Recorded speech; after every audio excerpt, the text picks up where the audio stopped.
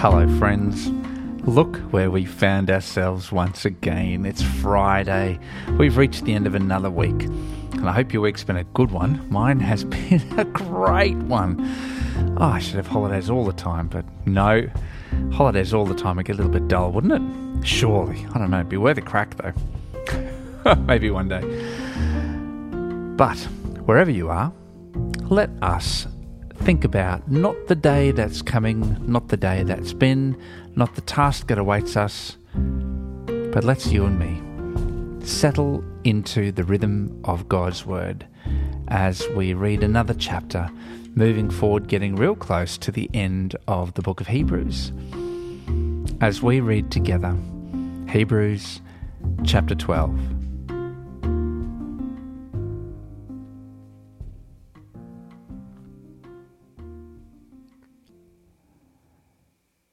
Therefore, since we are surrounded by such a great cloud of witnesses, let us throw off everything that hinders and the sin that so easily entangles, and let us run with perseverance the race marked out for us, fixing our eyes on Jesus, the pioneer and perfecter of faith.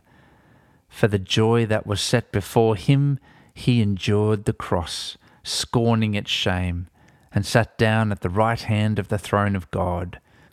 Consider him who endured such opposition from sinners, so that you will not grow weary and lose heart.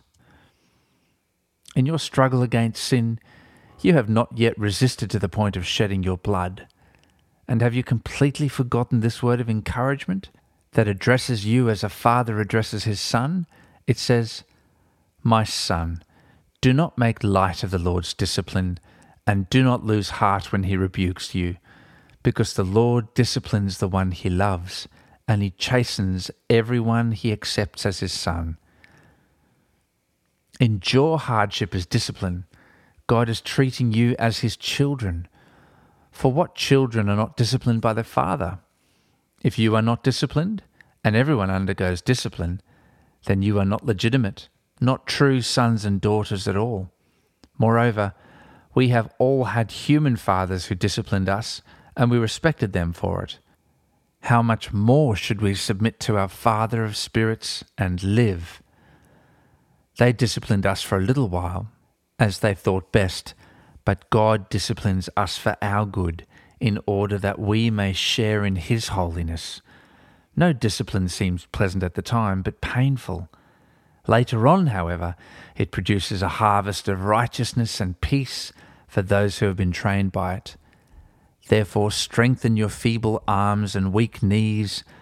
Make level paths for your feet, so that the lame may not be disabled, but rather healed. Make every effort to live in peace with everyone and to be holy. Without holiness, no one will see the Lord. See to it that no one falls short of the grace of God, and that no bitter root grows up to cause trouble and defile many. See that no one is sexually immoral or is godless like Esau, who for a single meal sold his inheritance rights as the oldest son. Afterwards, as you know, when he wanted to inherit his blessing, he was rejected. Even though he sought the blessing with tears, he could not change what he had done.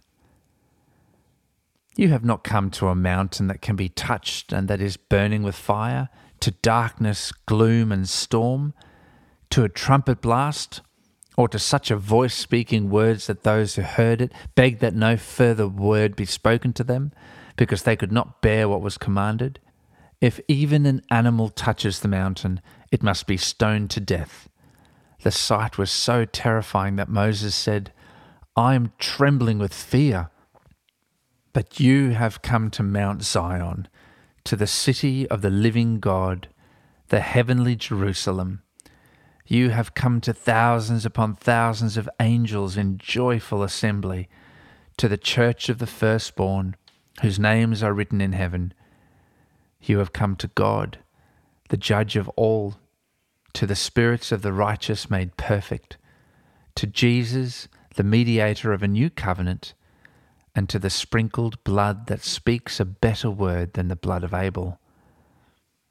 See to it that you do not refuse him who speaks. If they did not escape when they refused him who warned them on earth, how much less will we if we turn away from him who warns us from heaven? At that time his voice shook the earth, but now he has promised, once more I will shake not only the earth, but also the heavens. The words once more indicate the removing of what can be shaken, that is, created things, so that what cannot be shaken may remain.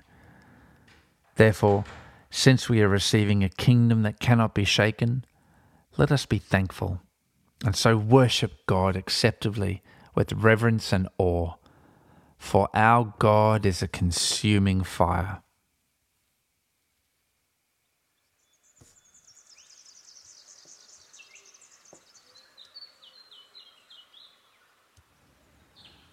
Father, nobody likes being disciplined. It doesn't feel good. But thank you for this encouragement that if we feel like we're disciplined, if we feel like things are more challenging than they ought to be,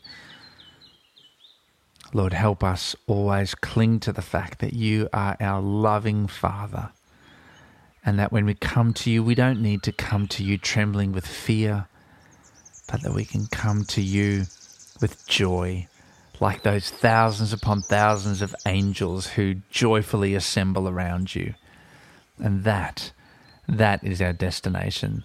That is where we are heading, to be with you in joy.